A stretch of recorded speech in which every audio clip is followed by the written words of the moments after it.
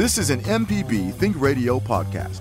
To hear previous shows, visit mpbonline.org or download the MPB Public Radio app to listen on your iPhone or Android phone on demand.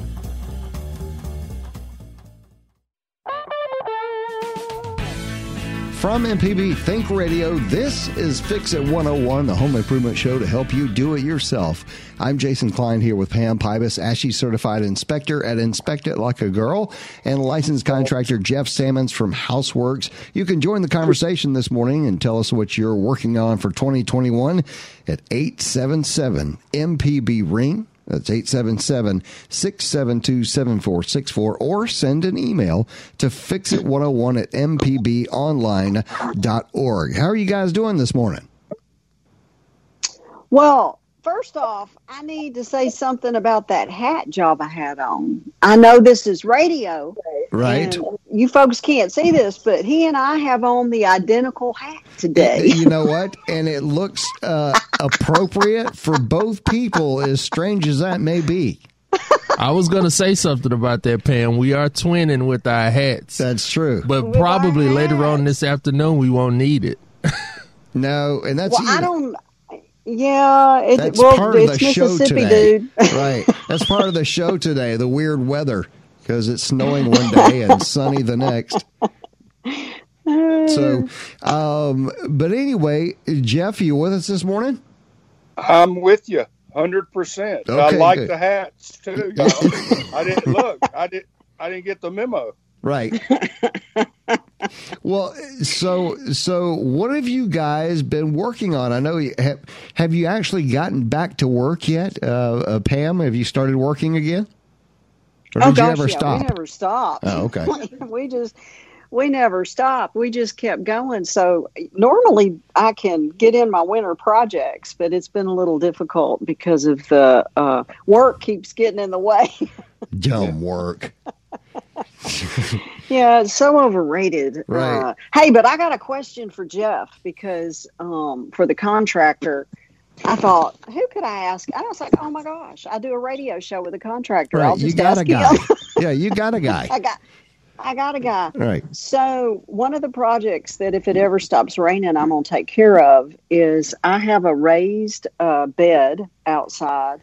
It's not near my foundation, and it's slanted, and it goes toward a retaining wall that was built by, I had a contractor do it a couple of years ago, and I never did anything with the dirt behind it, anyway, it's just been sitting there. So now it's time to come in, and I don't want to add dirt behind it until I put a drain in there.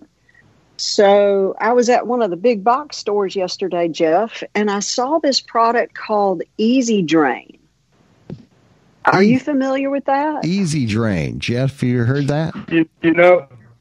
You know what, Pam? I've heard of them. I am not familiar with them, but you are exactly right. Get a drain in there. Do not trap that water in there. So, oh yeah, it'll rot that wall. And this is the cool. Look this up online, folks. This was the coolest thing. It's called Easy Drain. Uh-huh. And I watched a YouTube video on it, but you don't have to buy all the gravel and the cloth. It's all encompassed. Are you talking about this this drain. the big thing Yeah. that you see that is, it looks like a giant snake thing, and it already has like the kind of like this hosiery over styrofoam over the pipe? Yeah, it kind of looks like a snake with a coat on. Yeah, that's exactly. I've seen that before, and I thought, man, that's cool. So you just like bury that thing, and we're on our way. And you're on your way. You have to, obviously set your angles right, but it comes with the couplings, comes in 10-foot lengths, and then you can couple it. And I've got a 30-foot wall next to my driveway, and I'm going to put in a raised bed there and probably do some flowers and vegetables because it gets some pretty good sun. But I just waited because I didn't want to do it, my dirt prep, until I got my drainage taken care of. And so I was dreading having to buy all those rocks. And Right. That's really so cool. I waited. But I saw this. It's a one-man job. I could do it. One girl. Right. One lady. One lady job. One female. Right. One female job. Very cool. Well, Jeff, what are you working on? Well, again, that it sounds like Groundhog Day for me, but we are desperately trying to get another home ready to close. Okay, I thought you were going to say you had to go get your boat for some reason. So, Yeah. Well, I didn't hear about that storm. Yeah. the boat saga is going to take a whole show by itself. Okay. We're not successful in finding a boat yet. I'm going to take a little trip next weekend and look at some more of them. So Hard life, man. It's rough. Yeah. Somebody's got to do it. Right, yeah. Well, I took, believe it or not, I took a week off, guys, and I decided my wife had been asking me forever to redo the kitchen. So this is what I did. It was boy. It was a redo. Now, I didn't move any plumbing, right? But I had mentioned on the show weeks ago that I had installed under cabinet lighting, right? With a dimmer switch and all that other jazz. Well, I did that knowing that I was going to be doing this. So what I did, I took the week off and put in a new backsplash and painted all the cabinets. Now the cabinets, the kitchen cabinets were custom. They were nice cabinets, but they were wood. They were original wood. Very nice looking. Still had the shine on them and everything. Of course, that in itself is an issue. But I took the week off and literally spent 2 days sanding and more time painting and putting in cutting board for backsplash and the whole 9 yards. Java and I were discussing this project in the show, or before the show came on, and it turned this. My kitchen was nice, but it was darker kitchen with the tile background and everything else. But so we completely flipped it around to more of a farmhouse look and brightened it up really, really big time. But I can tell you, as Java and I talked about, if you have the tools already, and that's a big if you have the tools already, this was a $250 job for me to completely redo the cabinets and put in a brand new backsplash. But if you what did you do? Well, all I did was I used there is a board type product, like a bead board type product that looks like shiplap. So it comes by 8x4 sheets of it. So you can cut it to fit whatever you need it to cut. Well, anyway, that's what we wanted to go with, something quick and simple. So I simply glued that to the backsplash. Not the previous one, but I glued that on there and cut it to the cabinets. Then I had to pull all the cabinet doors off. Now, having done this before, I knew not to just yank all of the hinges off of there and throw them in a bucket. You got to number these things and know exactly where they came from and exactly how they came on and off. And so I took tons of pictures, but I spent a couple of days sanding those cabinets down. Then I spent a day caulking and a couple of days painting. I told Java, I said, this is not something, I wish I could have done it faster, but literally there are times when you're just sitting there waiting for paint to dry. There's nothing else you can do but just sit and wait for the next coat. Okay, well, let's watch TV, I guess. Yeah, don't get in a hurry. No, and there was I can tell you this, there is no way, I told Java, there is no way, in my opinion, if you're going to do it right, that you can take off, buy your supplies on a Friday night and be cleaning up on Sunday evening. It's not going to happen. Not going to work like that. Another thing too, Jason, I'm glad you told that story. For a small amount of money, you can go in your kitchen and replace all of your cabinet doors and drawers, doors and drawer box fronts, for relatively a low budget, right? And end up at the end of the day with a remodeled kitchen. Take it one step further if it's in the budget and replace your appliances. Right. And, bam, I've got a brand new kitchen and I didn't break the bank. Yeah, well, and I didn't, you don't have to break the wall either. You can do some things without actually tearing the kitchen up and still really make a difference. This thing completely brightened up our home, to be honest with you. I mean, it just completely made a total difference between a kind of a darker, like I said, it was pretty, but it was a much darker presence, and it just brightened up the place. So, but it was a great project. It didn't cost arm and leg, but it's a ton of labor. I'll give you that. It is a ton of labor, and it does require some tools, sanders and even sandpaper, paint. Buy some decent paint. I literally bought cabinet paint, enamel, stuff that, is going to be tough, that's going to last for a long time. So you spent some good money on actual paint.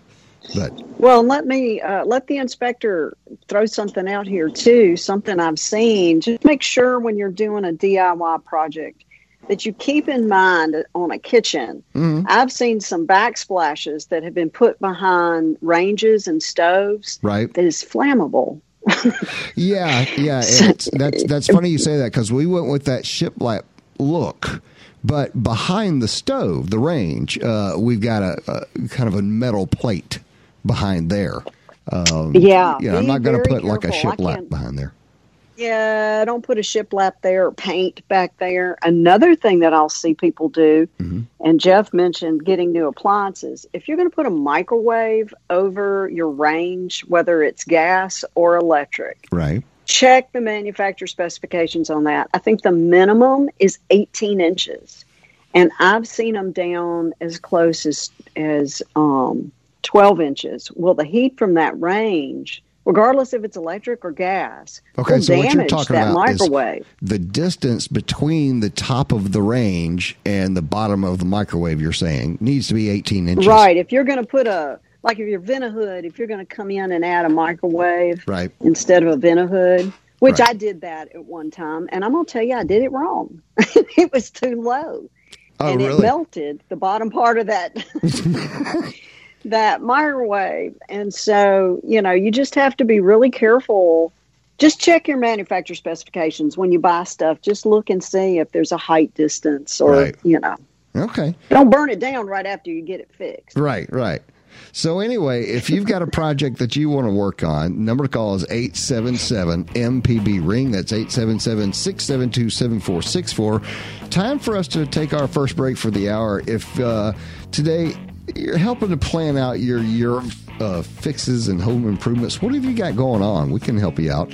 Also, I have some interesting numbers on fixing up the White House. How many gallons of paint does it take to cover the White House, the exterior? How many gallons? We'll guess it. I'll give you the answer to that when we get back. This is MPB Think Radio. This podcast is a local production of Mississippi Public Broadcasting and depends on the support of listeners like you. If you can, please donate today at mpbonline.org. And thanks. You're listening to Fix It 101 on MPB Think Radio. I'm Jason Klein here with Pam Pybus, ASHI certified inspector at Inspect It Like a Girl, and licensed contractor Jeff Sammons from Houseworks. Okay, before we went to break, I mentioned how many gallons of paint would you say it would take to paint the White House, the exterior of the White House? How many gallons of white paint? Pam or Jeff, what would you say? What's your number? I'm going to go with, I've been to the White House too. It's big. I like 200 gallons. Okay. Pam? I was going to say 2,000. Nice. Okay, so I'm not putting the paint on that thing. One way I can say that, one way or the other, somebody's really wrong here. But okay. I'm sure it's me.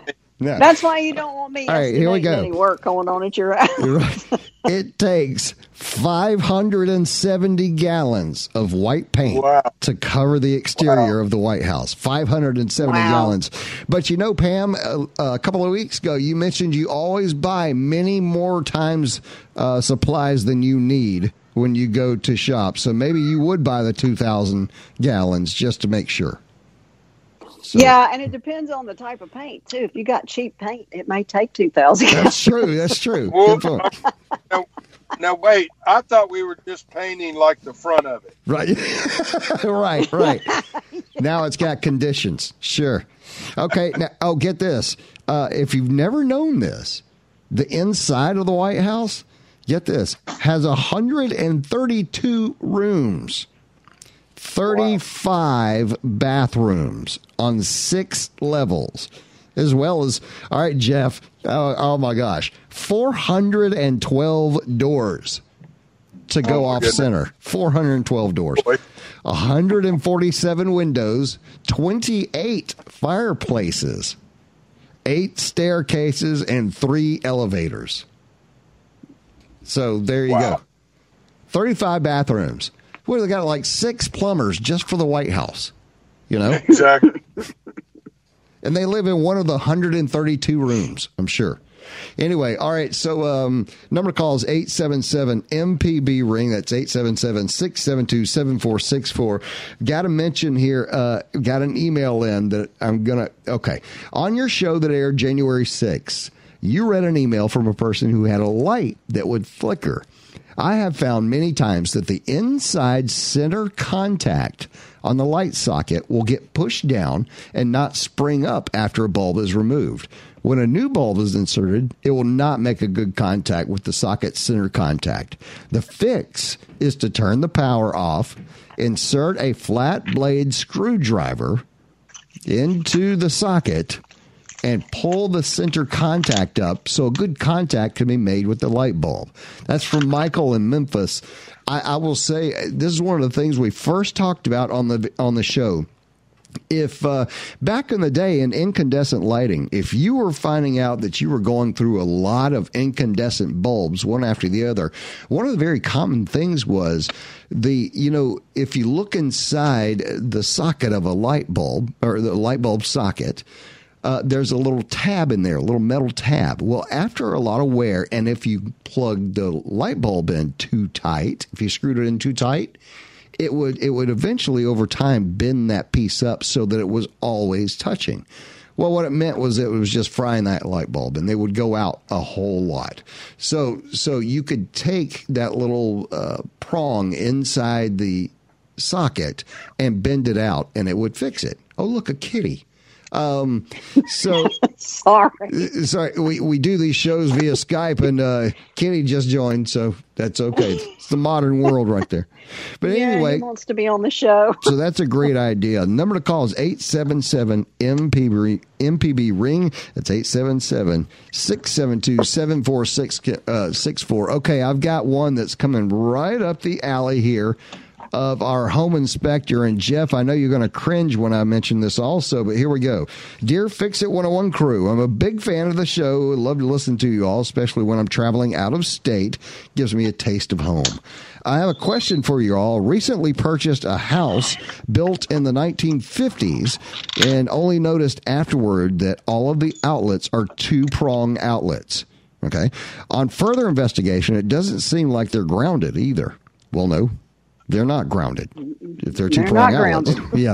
The whole electrical system is pretty old. I'd like to replace them all with GFI outlets so I don't have to pay to get the outlets grounded. Is this safe/easy to do? Is there anything I should know before attempting this? Zach in Jackson. Yeah, Zach. First of all, you're going to waste a ton of money buying GFI outlets to put into something that it's not going to make it grounded anyway. So, okay, I'm going to leave this to the pros, and Jeff and or Pam, go for it. You know, I'm kind of like with you, Jason. It's really kind of a waste of money. The 2 wires are fine. I mean, what I did in my house, which was built in 1958, I wanted to have grounding to my high end, like my TV and my computers. And right. So I had what's called a home run put in from my meter box to the areas where I wanted it so that I would have them 3-prong and ground. What you got to understand about grounding, the only purpose of grounding is to take lightning to the ground if your house gets struck by lightning. So, in my experience in dealing with lightning is that it's really going to go wherever it wants to anyway. Yeah. So, I'm not going to spend a whole lot of money to try to GFI. The only places you need GFI are outside or in your bathrooms close to water. Right. And those are just, it's just a way for there to be safety. But a house that was built when was the last time? Let's see, when did we start adding grounds, Jeff? In the 80s, maybe? 70s? Probably. I would think before then, but just grounding alone. I'll tell you a quick little story about something that happened with lightning. Lightning struck the clubhouse out at Lake Caroline. It hit the chimney, blew the chimney like it had a bomb in it. Lightning caught a wire, ran across. This thing looked like a cartoon. Ran across the tile floor to the floor plugs in the floor, just popping up tiles like a cartoon.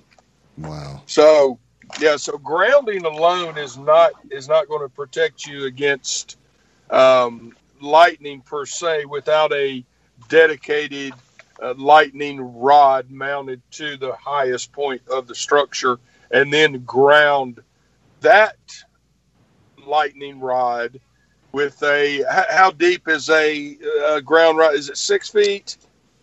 I thought it was 8, but I'm not. It very well. Or the pole is 8. 8 feet, and then we are recommending 2 of those 8 feet apart, and those 2 be connected together. I think is the way we're doing it now. Yeah, it's kind of like a step potential. But to the email specifically, if I were going to spend money, and this is what I did. Okay, yeah. This is my personal experience on a house that was built in 1958.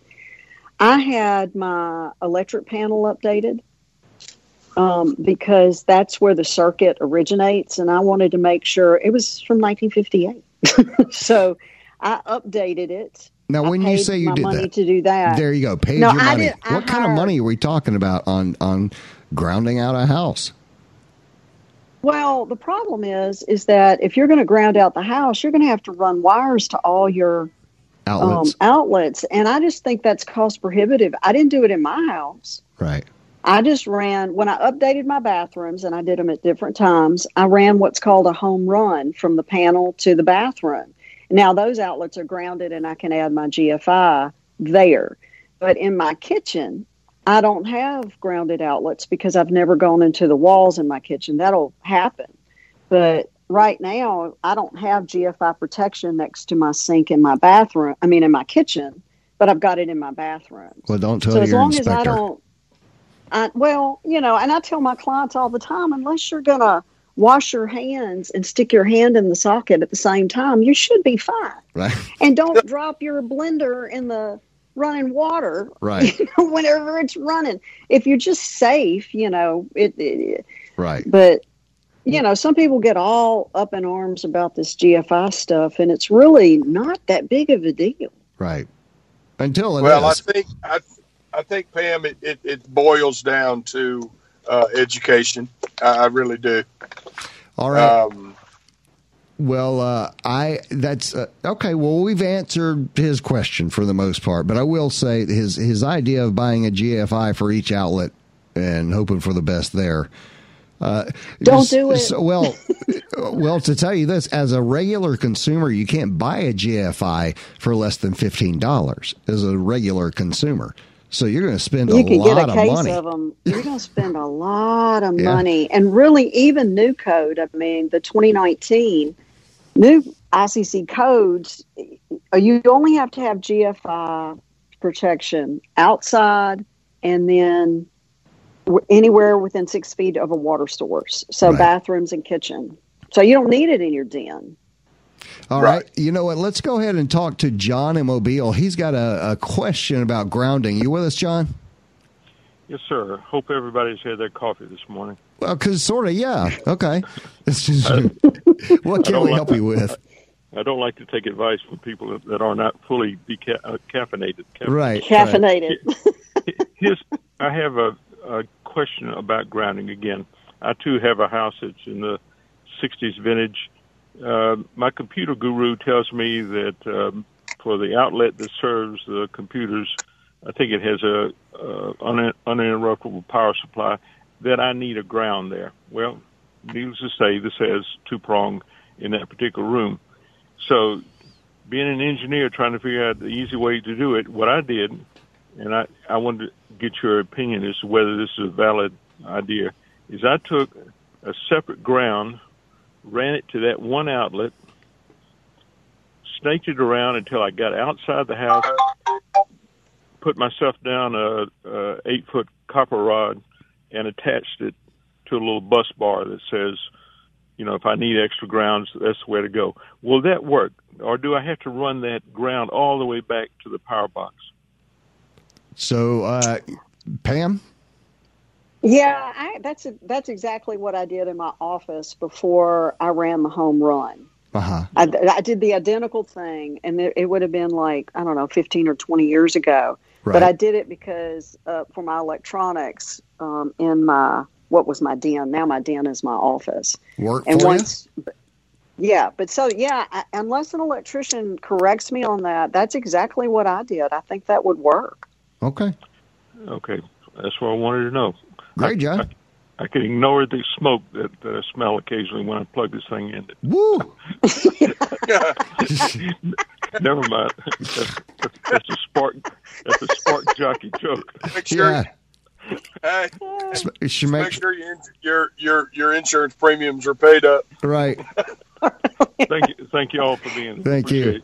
It always makes me think. Jeff, it's funny to me. I grew up in one of these homes that was paneling from one end to the other. You know what I'm saying? Yeah. It was late 60s, early 70s. So everything was panel. And I think, so you coated your wall with this cheap wood. What is the percentage of fires that caught when wood paneling walls were the big thing? Yeah, I've never thought about that, but boy, a house just had to go up in a big poof. Well, when the walls are wood. I don't think that was our issue because obviously we have wood studs. We've still been using wood studs. I think what caused many, many fires back then was the aluminum wiring. Yeah. Because, obviously it would get loose, and then every time you turn a light on or plug something in the receptacle, you get that arc eventually.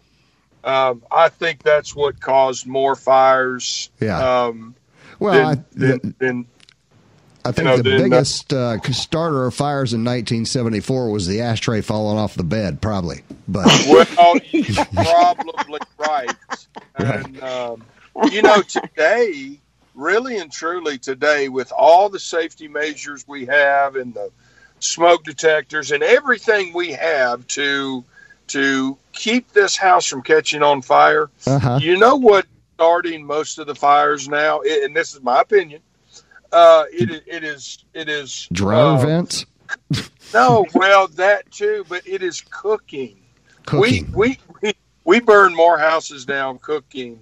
Really? And it's just I always amazing. assume it's the fireplace or a candle burning somewhere. You don't really see too many in fireplaces anymore. Right. I cannot tell you the last time we put a wood burning fireplace inside a house. Wow. Now we still do a lot of them outside. But most everything that we're doing inside now is ventless gas logs. Right. Okay. Let's talk about Jeff. I want to ask you a question. Hang on, about Pam, hang on just a second. This poor guy Sidney in Jasper County has been waiting on us for a while here. Let's go talk to him real quick. Sidney in Jasper County, what's going on, Sidney? Man, I'd give a gold nickel to have that woman that y'all got fixed like a girl. Yeah. I appreciate you more than we do in this election. Listen at you and see what you need to do. Sydney. I'm gonna cut through the chase. My son bought a brand new house in Gulfport, Mississippi. Yep. Last Wednesday we helped him move. That Wednesday night it got cold, and we're gonna cut the heat on. And right there where you on the breaker that's on the inside, where the heating unit at, we couldn't even cut it on. And what it was, when they put that panel on there, they put it on top of the breaker. Oh. And that house supposed to been brand new. So the panel was pushing down on the breaker? Yeah, and you couldn't cut the breaker on or off. Huh. I ain't through yet. Just hold on. We have a lot of things going on. Today, hot and good for it.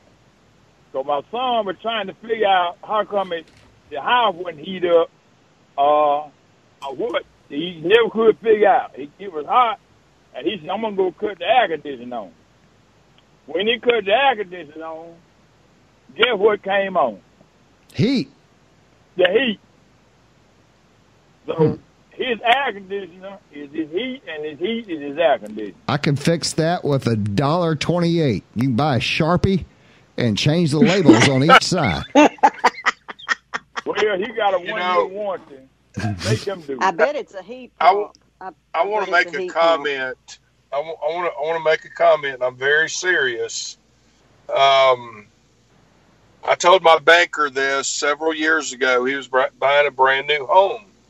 And I said, did you get a home inspection? And he said, well, of course not. It's brand new. It's brand new. What could be wrong? Yeah. And I said, think about this for a minute. And I'm not taking up for this builder, and I'm not beating up on this builder. All I'm saying, when we build a brand new home, it's never been turned on. The stove has never been turned on. The oven, nothing has ever been, because it's brand new. And guess what? Humans build these houses. We are all subject to a mistake. Right. So I explained that to my banker, and he said, you know what, Jeff? That is well worth the $450 I'm going to spend to get a home inspector just to go through and inspect the home. I recommend it on any time you are buying a new or used, get a home inspection. Right. So anyway, that's my 2 cents worth to the gentleman in Jasper County or Gulfport, and hopefully you have a credible builder, and he will come back and fix these issues. And you also you can do what's called a builder warranty inspection. We do a ton of these, and because the home supposedly is under warranty for a year, we will go in at the 11th month and list things for them. Right. Sure. All right, Sydney. What other question do you have? Is there any recourse for me getting our money back for paying for the boat to inspect the house and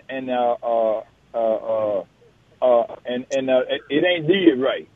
Oh, are you saying that it was inspected and? Yeah. Oh. They charged him for it. Oh, okay. So you got an inspection and they didn't find this thing, is what you're saying? There you go. Yeah, you can go back I would go back to the inspector and say and be sure though, do this for me, please. Read the report. I can't tell you how many times I have told people things and then they accuse me of something. I'm like, well, it's in your report on page 6. Right. So you just, if they're reasonable, you can go back and talk to them about it and see if they won't help you outside. And too, Pam, let's discuss this for a minute. Let's say the inspector went out. The inspector wrote it in the report. The inspector gave it to the homeowner. Homeowner gives it to the builder, and then nothing is ever done.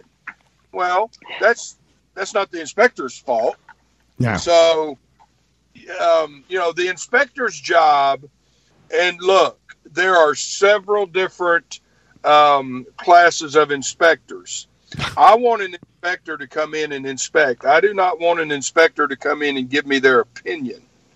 I want an inspection. Inspector come in, inspects, gives the report. It's up to the homeowner at that point to execute that report. Correct. And then follow up on that report. Was that deficiency a true deficiency? And if it was it rectified?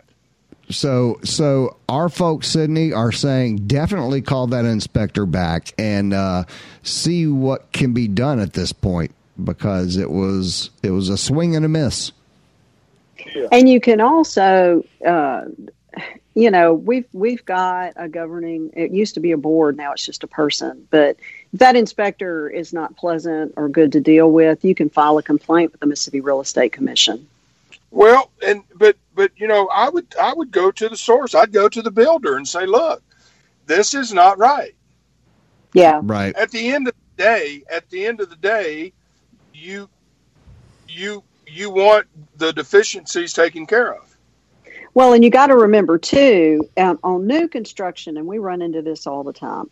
We can get to a house and they tell us it's finished and it ain't finished. That's right.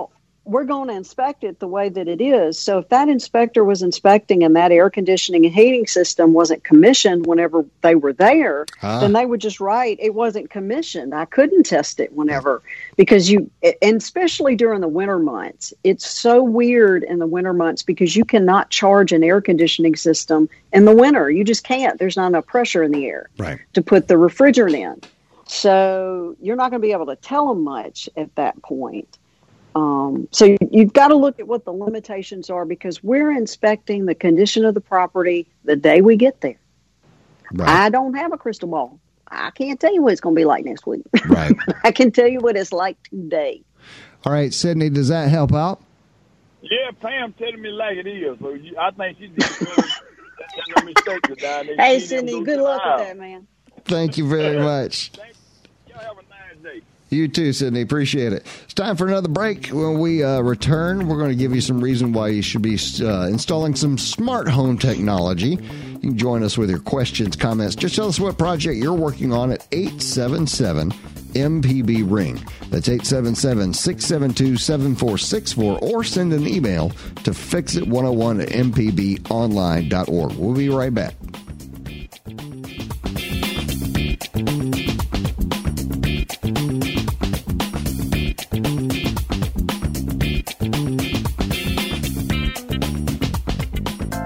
Hi, Larry Morrissey with the Arts Commission, reminding you to tune in for the Arts Hour. We have in-depth conversations with Mississippi artists, writers, musicians, and other creatives.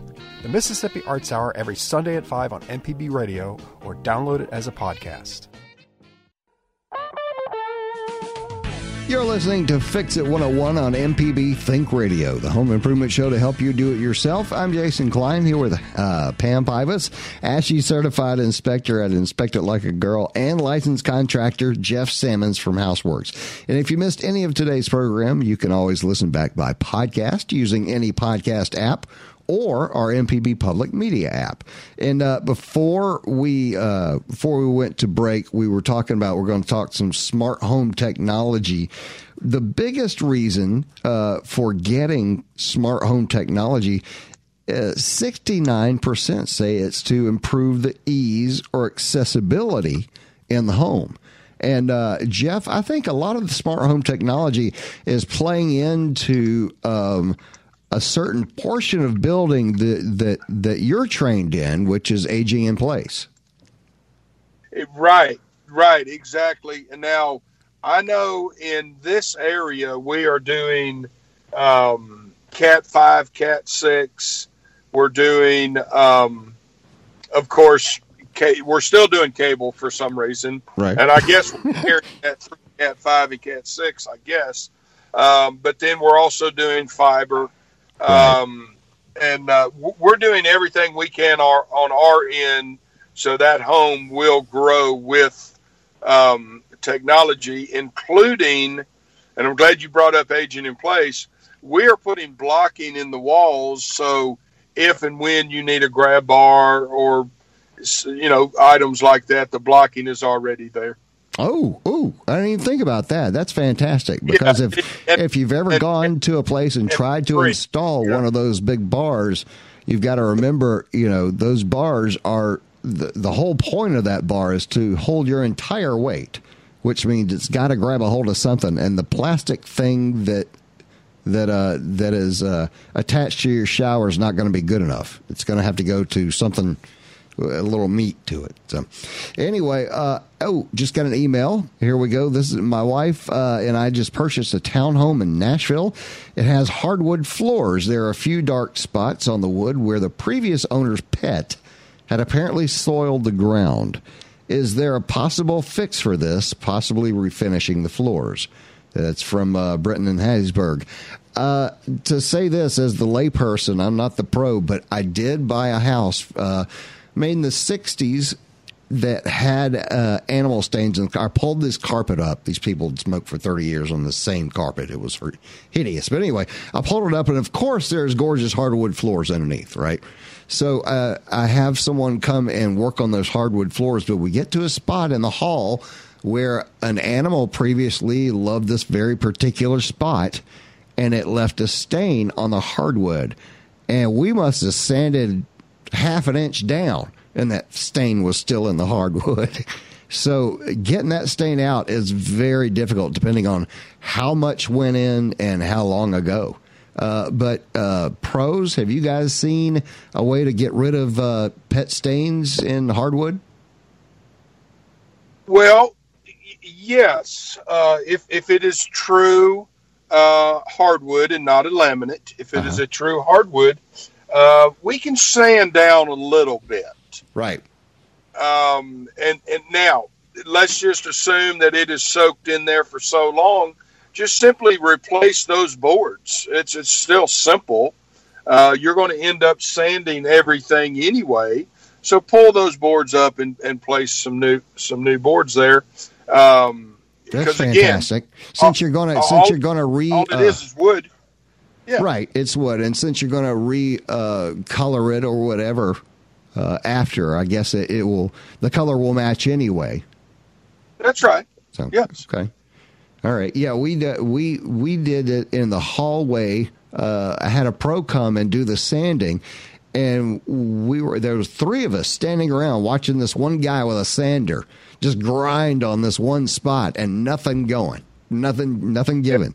This cat from 1984 just had his groove on that place. So anyway, I guess that's to your own inspection.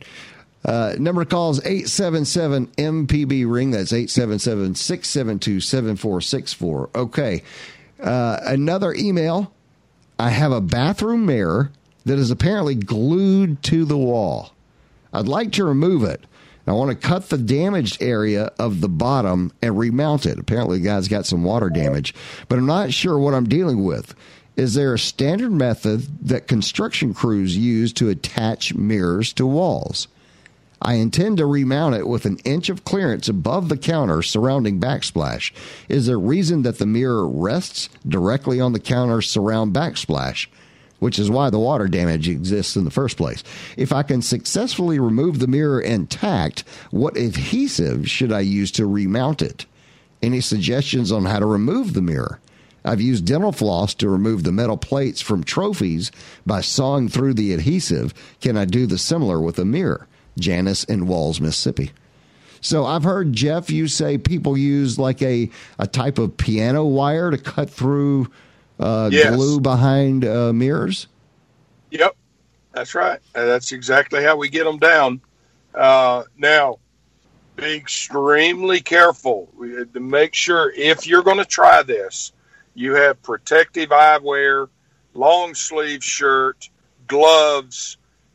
Even the best people doing this, remember, it is glass. It will break.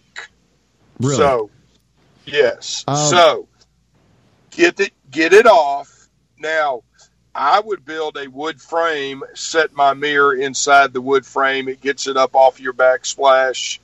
And there's several adhesives out there that will glue a glass to sheetrock or wood, whatever substrate you're putting that mirror on. Right. Well, to speak to what you mentioned first was that a mirror in a frame. That's what I did at my home. I got 2 frames, put mirrors in the frames, and then mounted the frames rather than gluing the mirror to the wall. Well, yes, you can do that. In new construction, what we will do, we normally will take a 1x4, we'll mount that on the wall, let the painter come in and paint, and then we'll let our mirror and glass company come in and set their mirror inside that frame. Oh, okay. All right. And well, that works too, Jeff. That'll be fine.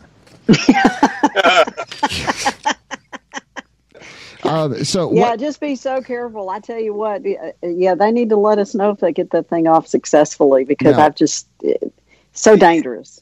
What would you use to rehang it? What kind of adhesive might you use to put a mirror back up on a wall? Oh, man. Now, I have used Power Grab to do stuff onto walls, or construction adhesive, all this other stuff, but all of them need a little time to set. So that's right. If it's got any weight to it and you put it on the wall, you've got to have something underneath it to hold. Hold it. Right. Yeah. One of the questions in the emails was about why was this mirror down on the surface? It's probably holding the weight was what the issue was. So when they install, but I mean I've seen that a lot. Yeah. In older houses.